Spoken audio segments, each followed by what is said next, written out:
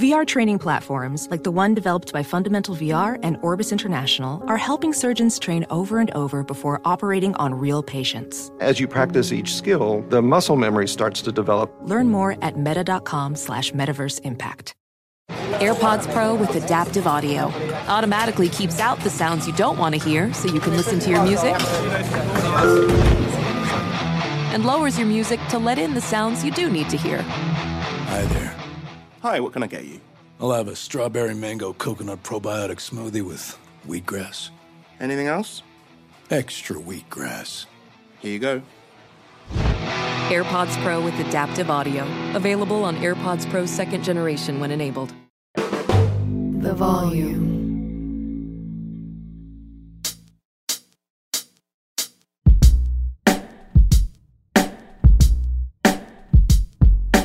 All right, welcome into the Monday Morning Podcast. And in one of the really most dynamic offensive playoff games I've ever seen, at one point, Jason Timpf joining me, Hoops Tonight, great podcast for the volume. At one point tonight, I looked up and Phoenix was shooting 58%.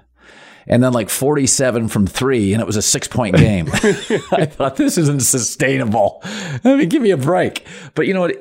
I want to throw this at you, Jason, is that, and I think this is a benefit of the NBA. Very few controversial NFL players, very few controversial baseball players or soccer players in America. Maybe internationally they are. But in the NBA, there's a lot of drama. Kawhi drama, AD drama, LeBron, Embiid, Ja Morant, Zion. I mean, even guys who are low-key. Jokic gets involved in an MVP debate. And I've always said the NBA is the great story league. It's got great drama. It's a soap opera. And then there's Devin Booker. Like Chris Paul has a love-hate relationship with fans. So does KD. And Booker goes out. He's Klay Thompson with better handles. Like, chill. He's on one of the great heaters I've ever seen in the history of the playoffs. He's really it's very rare because the NBA, between shoe sales and social media, it drums up a ton of stories. And, you know, I know he likes old cars. Like there's just, there's just no story. And I watch him play and he's got a little bit of an old school thing. He still loves the mid-range jumper, but he can hit the three. He's not like Carmelo where he wouldn't embrace it in his prime. Like he'll move back and shoot it. I mean, as somebody, you played basketball. I think he's more athletic than Klay Thompson with a better ball handler. But there is sort of this, I'm just going to show up and do my job. You know, Klay at this point is very hot and cold. He was terrible last game, great in game 2. What do you make of Booker's heater? You know, it's so interesting, Colin, because I think the worst thing that happened to him in his career was that he started averaging 25 points a game pretty early and was on a bad team. And so he's been averaging, you know, he's been a mid-20s, high-20s scorer who's relatively efficient for a really long time. And so then Chris Paul came to the team and really had nothing to do. Chris Paul played a part of it, but they just added a lot of talent. They added a lot of veterans. They added DeAndre Ayton. They added Chris Paul, and they started playing in these big playoff games. And everyone just attributes all of the success to the team to everything but Devin Booker. But over the years, despite him reaching that scoring peak early, he's added a lot of things. He's become a much, much better defensive player. He's become an outstanding playmaker in high pick and roll. He had 10 assists again tonight. And like you said, he's just on an all-time great shot-making run right now. And it's been as we go back in his playoff career, he was kind of on a crazy hot shot-making run in that 2021 run when they almost won the title. It was Chris Paul that fell apart at the end. He's been unbelievable. I think that he's gone under the radar as a product of the success of the team around him. But I think he's legitimately in that same list with the guys like Jason Tatum and Nikola Jokic and Joel Embiid and all those 8, 9, 10 guys that we put at the top of the league. He's in that tier. He's probably near the bottom of that tier, but he's in that tier. Like he's a bona fide superstar, in my opinion. Yeah, I don't think it's sustainable. I still like, you know, I thought Phoenix, I watched them play the Clippers and I thought, if you could give them Norman Powell off the bench, you'd be like, oh, okay, they need a guy. They need a guy off the bench. Mm-hmm. And then Chris Paul gets hurt. Cameron Payne now inserted in. It's like now they don't have any guy. Like they have no bench. So they're not a championship team. They're just not. I mean, Boston's going to bring 8-9. Warriors can bring 8-9. Lakers, although I think they have a lot of B players, can give you 8-9 guys. I mean, Phoenix is like 6. So, and I don't think it's sustainable. I told somebody the other day, I think the Nuggets will win the next 2 games. And I think what's going to happen is Denver's going to have a 1-0 series lead in the Western Conference Finals, because I think they're going to vanquish the Suns here very quickly. And then the Lakers and Warriors, 2 older teams, are going to go 7. And then one of them, with no rest, flies to high-altitude Denver, and they're going to get run off the floor in Game 1. And so Denver's going to have a 1-0 series lead. My takeaway on Denver is they're highly efficient. Jokic is insane. Not every championship team, Jason, is great. The Spurs team was mostly unappetizing to a lot of the nation. The ratings were really bad in that early LeBron team against the Spurs. Not every championship team is fascinating. I mean, the Utah Jazz, I liked them, but there were, the pick and roll. I mean, even Malone wasn't highly vertical. He was kind of a bully around the basket. So would you agree that Denver, I think they're going to win the next 2 games. That's my take here. I think so too. I mean, you said it's not sustainable, and that's not an insult, Colin. It's literally it would be unprecedented in NBA history for Devin Booker to continue to shoot the way he's been shooting. He was 13 for 17 on pull-up jump shots in Game 3. Kevin Durant just had what I thought was the best pull-up jump shooting season ever, and he shot 55%. Like, the best in the world at that shot make about half of them. And Devin Booker's making like over 75% of them. So it is not sustainable. And, the thing is as we look back throughout the series, kind of like Game 2 when Nikola Jokic made 14 shots in the paint. Again, tonight, just living in the paint, makes some jump shots. He's going to make some jump shots. He made some crazy ones, and one over Devin Booker was crazy. Yeah. But there's no doubt that as you look at the shot quality moving forward, Denver gets a little bit better shots that are much more likely to be replicated as we move forward. And they have 2 of the final 3 games at home. So that's not to say the Suns can't win. If Devin and KD go into Denver and they shoot the lights out again, yes, they can win the series. But the safer bet is Denver, because they're getting better shots and they have home court in what I think is the best home court advantage in the NBA. How great have the NBA playoffs been so far? Miami upsetting the number 1 seed Milwaukee Bucks. How about Warriors, Kings go 7? The Knicks upset the Cavs. If you live in one of those cities and wanted to go to the games, there is only one place to get tickets: the Game Time app, the fastest growing ticketing app in the U.S. For last minute, amazing deals. They don't stop with the NBA. They do baseball, hockey, concerts, comedy shows too. Download the Game Time app and use the code Colin, COLIN. Get $20 off your first purchase. $20 off first purchase. Terms apply. Again, download the Game Time app. Use the code Colin, COLIN. Last minute tickets, lowest prices, guaranteed. The Game Time app. All right, let's pivot to a wildly entertaining series. Ugly for most of it. James Harden carries the Sixers. Another absolutely remarkable James Harden game. It's hard to get my arms around what the Sixers are. Between Embiid's health, kind of the roller coaster of Harden at this point in his career. I kind of always know the athleticism I'm going to get from Maxey. Tobias Harris can be a hot, cold scorer. My takeaway when I watched that game, and even if Boston would have won in both regulation and the fourth quarter and overtime, Boston's last possession. You guys have been playing together for 6 years. Get it together.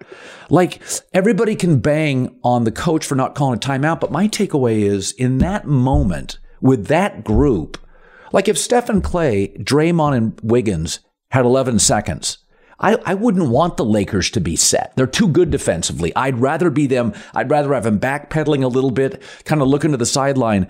I generally, if you have a veteran team and a rotation you're comfortable with, I wouldn't call a timeout. It goes back to the years ago, the Seahawks Patriots were in a Super Bowl. It was a real chess match, Pete Carroll and Belichick. And, Belichick's defense, he wouldn't call a timeout. He was like, we know what you're doing. This is why we agonize over practice. And so the Celtics and the Warriors are the 2 teams in the league right now. I'm not calling a timeout. My experience is my edge. Lakers, a brand new team since the deadline. I'd call a timeout. I'd want to get the ball to AD. Even Denver's kind of young. Philadelphia depends on who's healthy and who's hot. So this comes down to something. There's an apprehension with Boston. I just can't get past. I can't get past that. I do not trust them. Games decided by 500 or 5 points or less. I could be wrong. I think they're now 13-14. That doesn't make sense with those guys. Does it? The part that drove me crazy about that final possession was them waiting so damn long. Like, James Harden made that shot with like 12 seconds left. It's a 1-point game. So if you go down and you miss, you have a chance to foul and get another opportunity.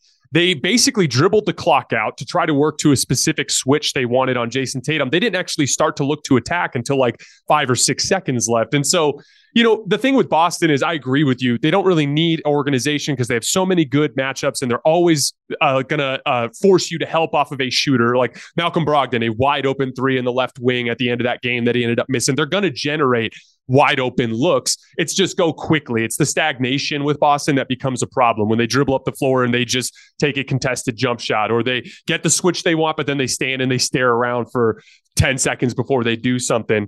I was so impressed by James Harden in this game because he's kind of beating allegations in this playoff run, because he kind of has a reputation for being a player that can fade later in series. And this was a super unique performance from James Harden because this is at a point in the series where they figured him out, right? They are forcing him to his right hand every single time.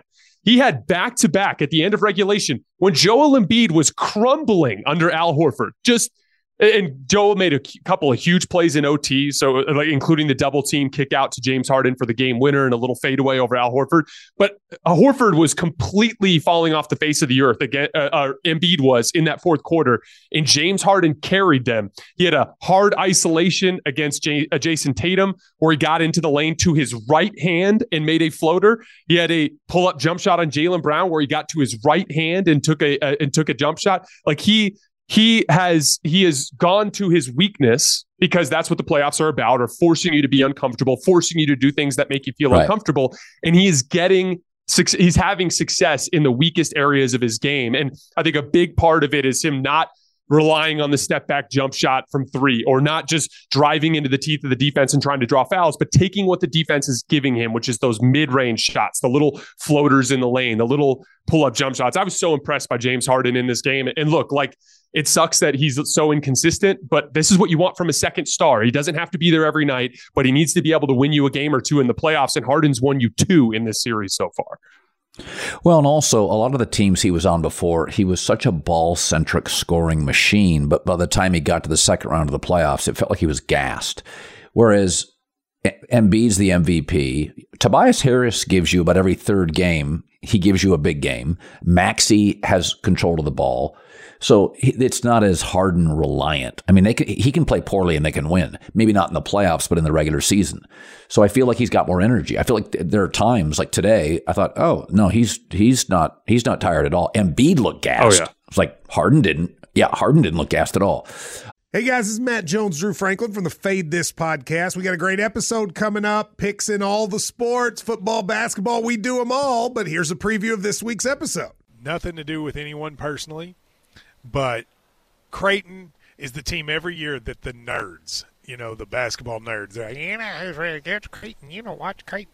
They play. And I'm like, I don't want to watch Creighton because I agree with Shannon the dude today. Creighton's never going to win anything. Stop talking to me about Creighton. They're not the Big East tournament. They could, maybe they win the Big East tournament, but it'll only be luck. But like they're always like, a sleeper team that cool. Like that guy who I told you had 8 title teams. One of his title teams was Creighton is not winning the national championship. I don't have them doing that. That's why do we all have to act like Creighton is a good team? Creighton's like the band they all say you should know if you really knew bands. And then they're never at any of those. Yeah, exactly. And it comes time for the Grammys, and they lose out to Lil Durk, and you're like, "See, I knew Lil Durk was better. Why are you telling me?" See the whole time. And this episode was brought to you in partnership with DraftKings. To hear more, listen and subscribe to Fade This on iHeartRadio or wherever you listen to podcasts. This is Tracy V. Wilson from Stuff You Missed in History class. The national sales event is on at your Toyota dealer, making now the perfect time to get a great deal on a dependable new car. Like a legendary Camry built for performance and available with all-wheel drive, you can count on your new Camry to get anywhere you need to go. And with available features like heated seats and a multimedia touchscreen, you can stay connected in comfort and style. Or check out an affordable and reliable Corolla with a trim for every lifestyle. From the hip and agile sedan to the sporty hatchback, there's a dependable Corolla built just for you. Plus, both Camrys and Corollas are available in hybrid models, so no matter your style, you can drive efficiently and affordably. So visit your local Toyota dealer and check out amazing national sales event deals on Camrys, Corollas, and more when you visit buyatoyota.com. Toyota, let's go places. All right, now we go to the Lakers-Warriors. And let's spend some time on this. You know, I was thinking about this series, and when Golden State was playing Sacramento, I felt like they were facing a less talented version of themselves. But they were really looking in the mirror a lot. And that's why I always felt strongly they were going to win the series, because they kind of knew the next trick. They could kind of guess what was going to happen next. Sacramento's about a wing player away, a Wiggins away from being the Warriors, right? They have some of the same components. But the Lakers are the opposite of the Warriors. Size, great rim protection, AD a dominant, big, length, inconsistent shooting, sometimes poor shooting, undrafted players, bounce around the league guys. They don't have the cohesion. You know, they're a trade deadline team. I'm like, they're the opposite of the Warriors. And I think there are times in this series, I feel like the Warriors are a little flummoxed. They're not, this is like, it's like in boxing facing a left-handed boxer. You're like, I know I'm better than him, but I don't have a sparring partner that's a lefty. I've never faced a lefty. And I just feel like, to me, the Warriors feel they can't quite make up their mind. Do they want to challenge the Lakers at the rim, or are they just going to do pull-ups? Now, they went back to kind of attacking the rim a couple of times, and I'm like, guys, it's not going to work. AD's as good a defender as the league have. That's not going to work. So I don't feel the same way I did with Sacramento, where I felt kind of this kind of hovering confidence. Like, they're going to figure out, even though they'd been a bad road team, they solved that fast. But I do think Kerr will make adjustments, but boy, there are moments in this series they look small and frustrated.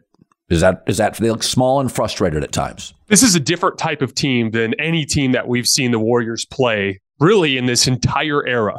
When you factor in the combination of their interior size and the offensive skill that they have around them. Here's a crazy stat for you, Colin. The Lakers have won 5 postseason games this year, shooting below 30% from three. So, you're absolutely right. They could not be more different than what this Warriors team is. I think this series has been such, this entire playoff run has been such a, I think Darvin Ham has been so incredibly impressive.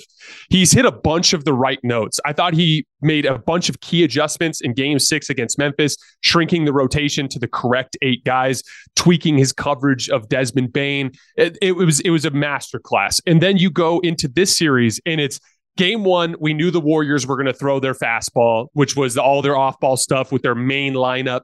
And Darvin Ham just top-locked all the shooters, funneled everybody into the paint. It was a disaster. Game 2, the predictable adjustment from Steve Kerr. Lots of Steph Curry high pick and roll. Draymond Green kills him in the short roll the entire game. Genius adjustment from Darvin Ham. He puts Jared Vanderbilt onto Draymond Green and Austin Reeves onto Steph Curry so they can switch the Steph-Draymond pick and roll. Now when they bring Anthony Davis into the screen, it's a roll man like JaMychal Green or Kevon Looney, who's just nowhere near as good at making those decisions in the short roll as Draymond Green is. It's been a masterclass coaching performance from Darvin Ham, in my opinion. You know what's interesting, and this is why I say it's different than any other Warriors opponent in this era. In the past, it used to be that the Warriors would play your best players off the floor. Oh, we're going to play your center off the floor because he's too slow. We're going to play this guard off the floor because he can't guard. In this series, the Lakers have been able to keep their core rotation. And guess what? The Warriors have had to cut way back on Gary Payton's minutes. And they've had to cut way back in Kevon Looney's minutes because of the Anthony Davis problem. We focus so much on superstar offensive players and their ability to overcome anything. Look at what Devin Booker did tonight. Look at what Steph Curry's done throughout his playoff career. Anthony Davis, not single-handedly, but he's carrying the vast majority of this load, is exposing his defensive superpower to slow down this Warriors offense. I think it's been one of the best defensive performances I've ever seen from a player. This is very different. This is a very different type of challenge. Series is not over. I think the winner of Game 4 wins the series. But man, this is definitely going to be a unique challenge for the Warriors. Well, yeah, game 5 and Game 7, which are huge games, obviously. The deciding Game 7 are both at Chase Center. It is interesting. I did not pick the Warriors to get to the finals. And a lot of it was, I think they've struggled all year to figure out, to bridge the old new gap. Now they're not playing Kuminga at all. Moody's good, doesn't play a lot, but he's actually pretty good. Jordan Poole is just infuriating, but I think they need him. My takeaway on this series was the Warriors would win it, but I felt somewhere in the playoffs, whether it was against Jokic or it's against Anthony Davis, or it would be against Embiid, that they would face an offensive-minded center and they just get nothing from their bigs. I mean, when Wiggins was out, Jesus, I mean, they got nothing from anybody but the backcourt for 2 months. I mean, it was just basically Steph kept him at 500. I mean, it was embarrassing. They had no scoring. So Wiggins gives them, your 15 a game at the wing. But I do think that Bob Meyer and Kerr, out of respect for Curry, everything's going to be, they're going to attain players eventually who are on Steph's timeline. Anthony Davis is on his timeline, right? Bigs that can play. And I'm really interested, if they lose this series, they're not going to stand pat. They're just not. And as Looney right now has a reputation that's greater than his game. I mean, he's got no offensive skill. He's a great rebounder. It's like, we can take fewer rebounds. Give me 17 points. If you ran the Warriors as constituted today, and they lost in Game 6, and it was Anthony Davis that just at the rim protecting it and scoring, where do you go? Because I don't think they stand pat. Where would they go? It's so interesting you asked that, because I was texting a buddy of mine who covers the Warriors the other day. And for the record, do not think this series is over. Would not be the least bit surprised if Golden State won Game 2 and won the series. This is not over. But in the hypothetical scenario where the Warriors lose, what I would do is I would retain your 1, 2, 3. So I would keep Steph, Klay Thompson, and Andrew Wiggins. And then I would go all in on the front line with size and athleticism. And then I'd run a more traditional offense that you see around the NBA, where you rely more on Steph Curry and high pick and roll. It's just the way that the game has been set up. That's where you can have a ton of success these days, especially when you've got shooting and athleticism around you. And Andrew Wiggins and Klay Thompson are great at that specifically. Too often, they've had to rely on being gimmicky to overcome their size issues. No question. And it's worked. So like we're not being critical. They have 4 titles. But as players start to age out just a little bit and their effectiveness starts to slide just a little bit, it's time to potentially try something different. And in that scenario, I'd go all in on Steph, Klay, and Wiggins, mainly too from an asset standpoint. Like Klay at this phase in his career is going to be tough to get like value for, right? Andrew Wiggins is one of the most important types of players you can have on an NBA roster, like a legit 20-point per game scorer that can guard the other team's best player. Steph, I think, has at least 2 or 3 more years as a peak level superstar. Then you start to look down the roster, and it's like Jordan Poole, like him or hate him, he's at least an asset that you probably can get some value out of. So that I would definitely look to bolster the front court with just a ton of size and athleticism. Get Steph a real vertical spacing threat so he can actually run. You mentioned Anthony Davis. He might not be attainable, but somebody that can do some of like a poor man's version of him that can play traditional drop coverage rim protection and be a vertical spacing threat. Like, that would be the direction that I'd look to go if they did choose to rebuild. So it was interesting. LeBron didn't score a single point in that game, and it was and we've discussed this kind of ad nauseum, that he really lets the game come to him. And by the way, he should.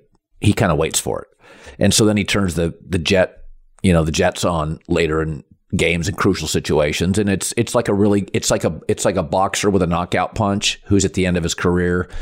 He just lets the fight come to him, and then the other guy gets worn down. 6th round, he kind of seizes it. 7th round, goes for the knockout.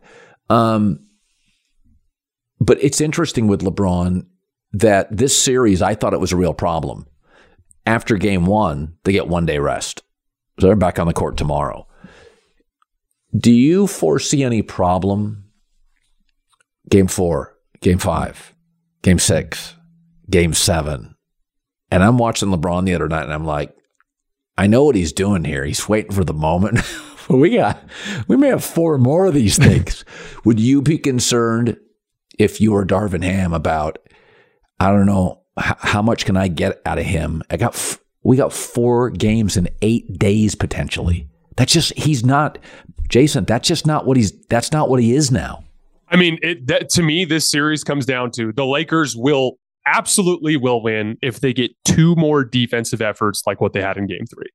And, LeBron James, there was a timeout after that nasty Andrew Wiggins dunk, and then Steph Curry got a 3 on an offensive rebound putback where they got it back to 12. And after that timeout, LeBron really engaged himself athletically and started blocking shots, getting out in transition. He doesn't quite have the same first step that he usually has, probably a byproduct of the foot injury, which is a byproduct of his age, right? His jump shot has kind of failed him in a lot of different ways in this postseason run. Yeah. It's highly unusual, but it is what it is. However, next to what Anthony Davis is doing and what Jared Vanderbilt is doing, if LeBron James engages himself as a rebounder and as a defender and pushes in transition when he can, that's all they need from him. That's all they need. That's how good this team is defensively. They don't need him to be 35 point per game, historical playoff LeBron. They just need him to be engaged defensively. Now, you said, should Darvin Ham be worried? That's the thing. We have seen this throughout this playoff run and really throughout the entire season. The Lakers struggle to maintain their effort level. I would not be surprised in the slightest if Game 4 was much closer, or if the Warriors held a decent sized lead throughout. The Lakers struggle to maintain that defensive intensity, but it's really that simple to me. If they can get 2 more performances like that, they can win the series. Game 4, I expect to be super close. Game 5, I think Golden State would win 9 times out of 10. And then Game 6, back home in crypto, if you get that 3-2 lead at that point, LeBron was excellent in the closeout game against Memphis. He smells blood in the water and he summons the necessary energy that he needs. Everything comes down to Game 4 for me. It's interesting. This is sort of feeling like the bubble year. Anthony Davis was healthy and dominant. Anthony Davis now is on a long streak of healthy and dominant.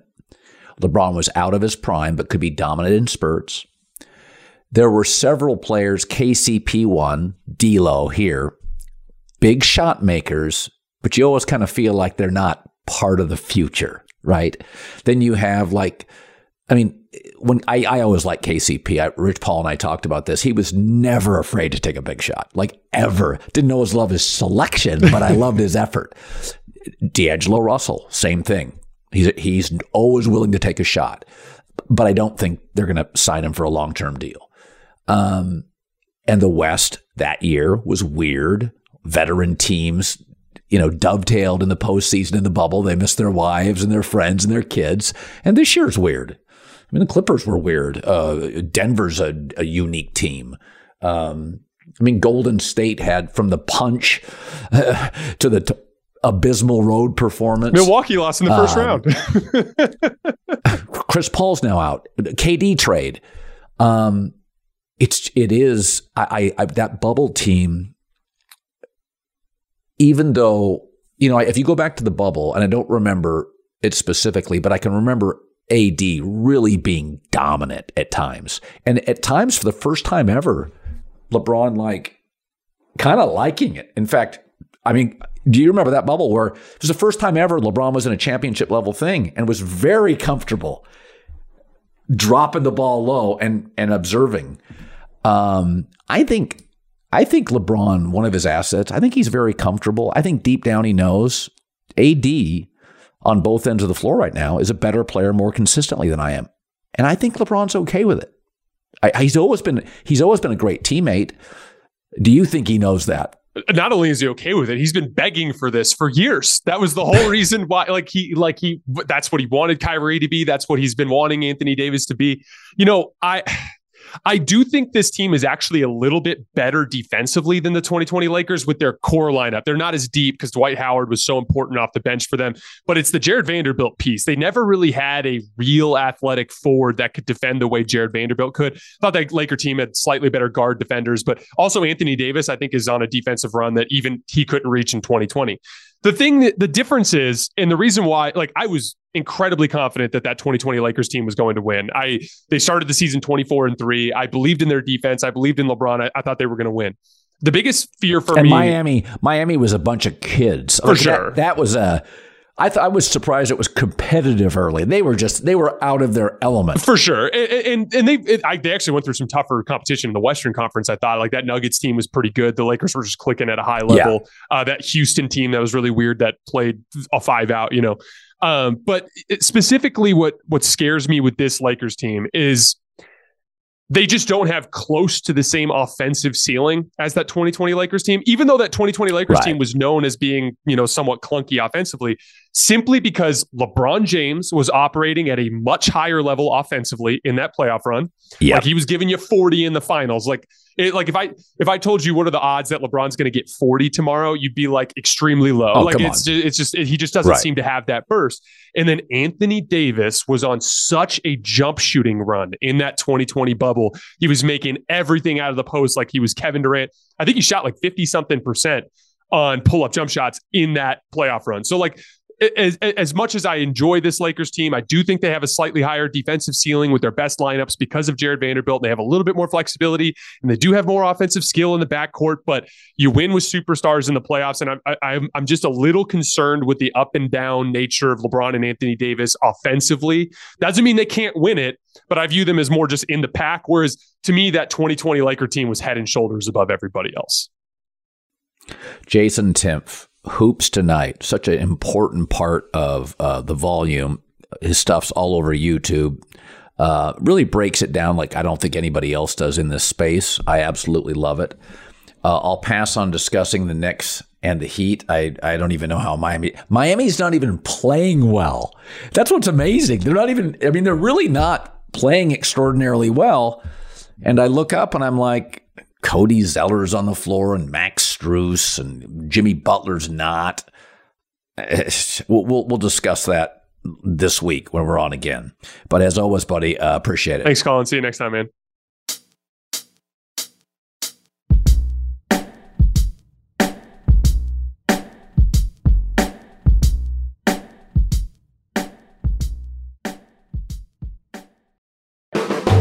The volume. Make sure to check out the Draymond Green Show. I brought Draymond Green into the volume because one of the more entertaining voices in sports, unique perspective, understands behind the rope, also chops up with guests like Gary Payton, Zach LaVine, Tracy McGrady. Make sure download the Draymond Green Show wherever you get your podcasts, only on the Volume Podcast Network. Infiniti presents a new chapter in luxury. The premiere of the all-new 2025 Infiniti QX80, live March 20th from the Edge at Hudson Yards in New York City, featuring a performance by John Batiste. The all-new 2025 Infiniti QX80 is an SUV designed to help every passenger feel just right. Be the first to see it March 20th at 7 p.m. Eastern, only on iHeartRadio's YouTube channel. Save the date at new-QX80.com. Don't miss it. 2025 QX80 coming this summer. Allstate wants to remind fans that mayhem is everywhere. Like in the parking lot at your kid's Pee Wee Championship game. A trophy bigger than your 5-year-old is blocking the rear windshield of the car in front of you. As they reverse into you, you're stuck on defense. And if you don't have the right auto insurance coverage, this crash could drain your athletic fund. So switch to Allstate, save money, and get protected from mayhem like this. Based on coverage selected, subject to terms, conditions, and availability. Savings vary.